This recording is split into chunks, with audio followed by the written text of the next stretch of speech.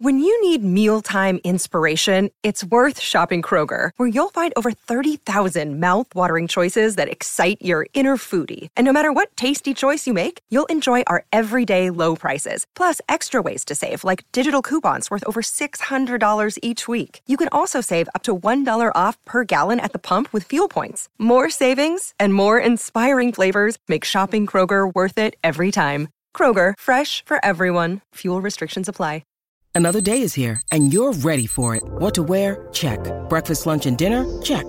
Planning for what's next and how to save for it? That's where Bank of America can help.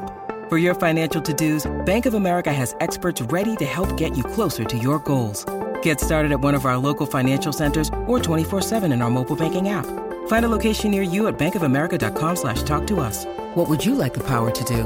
Mobile banking requires downloading the app and is only available for select devices. Message and data rates may apply. Bank of America N.A., member FDIC. This is Optimal Living Daily, episode 404, The Only Resource More Precious Than Time, Part 2, by David Kane of Raptitude.com, and I'm Justin Malik. What's going on, oldie? I haven't said that in a long time. That's not me calling you old, because old stands for Optimal Living Daily, see?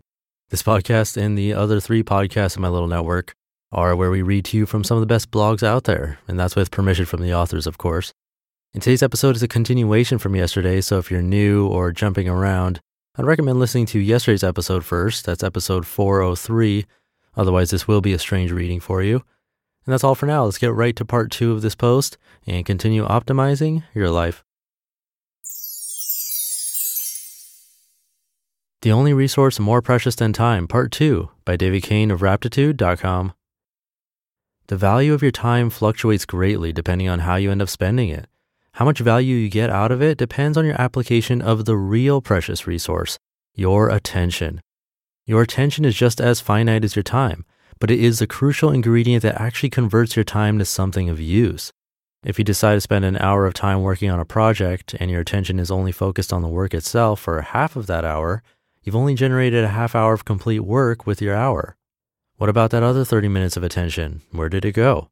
Well, it was certainly spent on something, probably a number of things. Devices and people grab our attention quite easily. Twitter, RSS feeds, colleagues, family members, texts. People commonly sequester themselves from these attention hogs while they work by locking their door, turning off their phone, or closing their web browser. These measures are useful for external distractions, but unfortunately the worst culprit doesn't need a phone to get a hold of you, and it followed you in before you lock the door. The biggest thief. It's thoughts that steal the vast majority of our attention. By sending you on aimless tangents and wild goose chases, they pilfer enormous amounts of your potentially priceless attention from your life bit by bit. Aimless thinking is incredibly pervasive in humankind. I'm not talking about an inefficient hour here or there. I'm talking about years of your life gone without nothing to show for it. The 50% rate of wasted attention in the above example is probably very low. Thoughts jump from one to another so rapidly and seamlessly that time just disappears. Perhaps in that hour, your attention was captured by thoughts you had about your deadline, which led to thoughts about your boss's opinion of you, which led to thoughts about your future at your company, which led you to the worry that you'll get passed up for the next promotion, which led you to a fantasy about working 4 hours a week and making $1 million a year. Then you look up and remember you're supposed to be writing a report. You begin to feel restless and go make coffee. Now it's 17 minutes later and you've done nothing. That's just a simple example. A real-life wandering train of thought is usually more complex, potentially visiting dozens of topics in a minute or two, each one leaving its own residue of emotion and doubt. In addition to the considerable drain these attention-stealing thoughts place on your time, they can lead to troublesome, negative thoughts about yourself or your situation. They can leave you in a bad mood, further taxing your capacity to be productive. Thoughts are particularly dangerous attention thieves because all thoughts claim to be important, not unlike a teenage drama queen. They scream, "Hey, look at me. I need you to deal with me right now." Be discriminate. You don't open up your wallet every time you see a for sale sign, so be similarly thrifty when it comes to spending your attention.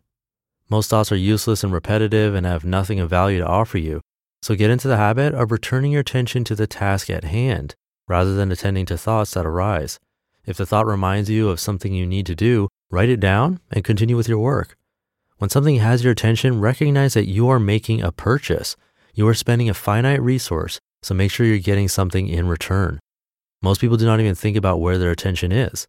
A thought occurs and they jump right on it, either mentally or with their whole body, rushing to do something as soon as they think of it. Don't make impulsive purchases. Know what you're getting. You can spend all the time in the world on something, but if your attention doesn't stay focused on it, that time is never converted into anything useful to you. Leverage. Clever listeners may have realized that other people have this precious resource too, and if you give them a reason, they can give it to you. If you have captured someone else's attention, you can employ it to produce something that is valuable to you or others. The classic example is that of a hired employee. As an employer, you can easily buy someone's time for a flat rate, but only if you are an effective manager can you direct their attention to activities that produce value for you and your clients. If you are ineffective, you are paying for their time, but their attention may be mostly wasted. Very successful people are ones who can leverage the attention of thousands of employees and clients to contribute tremendous value to their company, and subsequently give value back in the form of wages for employees and useful products for clients. But your own attention is the only attention you have direct control over, so focus on that first. I'll explore the idea of cultivating the attention of others in a future post. Remember, attention is more valuable than time, and time is more valuable than money.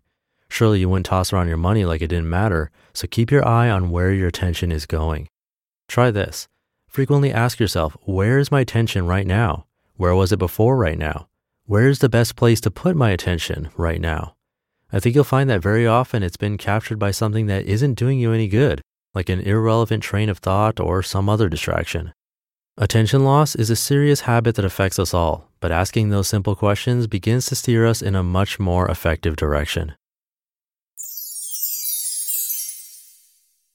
You just listened to part 2 of the post titled The Only Resource More Precious Than Time by David Kane of Raptitude.com.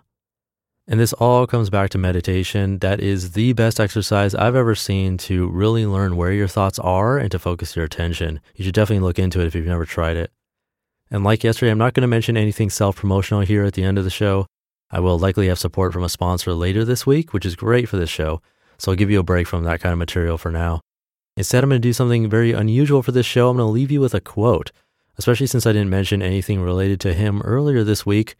The quote is, "Darkness cannot drive out darkness. Only light can do that. Hate cannot drive out hate. Only love can do that." Martin Luther King Jr.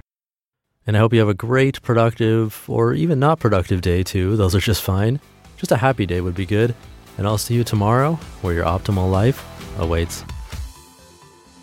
Hey, this is Dan from the Optimal Finance Daily podcast, which is a lot like this show, except more focused on personal finance.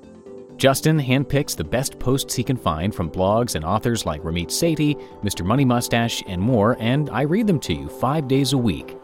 So if you enjoy this podcast, come on over and subscribe to Optimal Finance Daily too. And together, we'll optimize your financial life.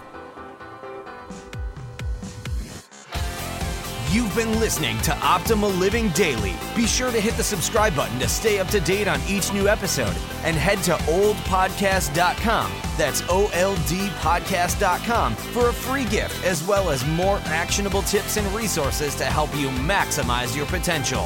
Thanks for joining us, and remember, your optimal life awaits.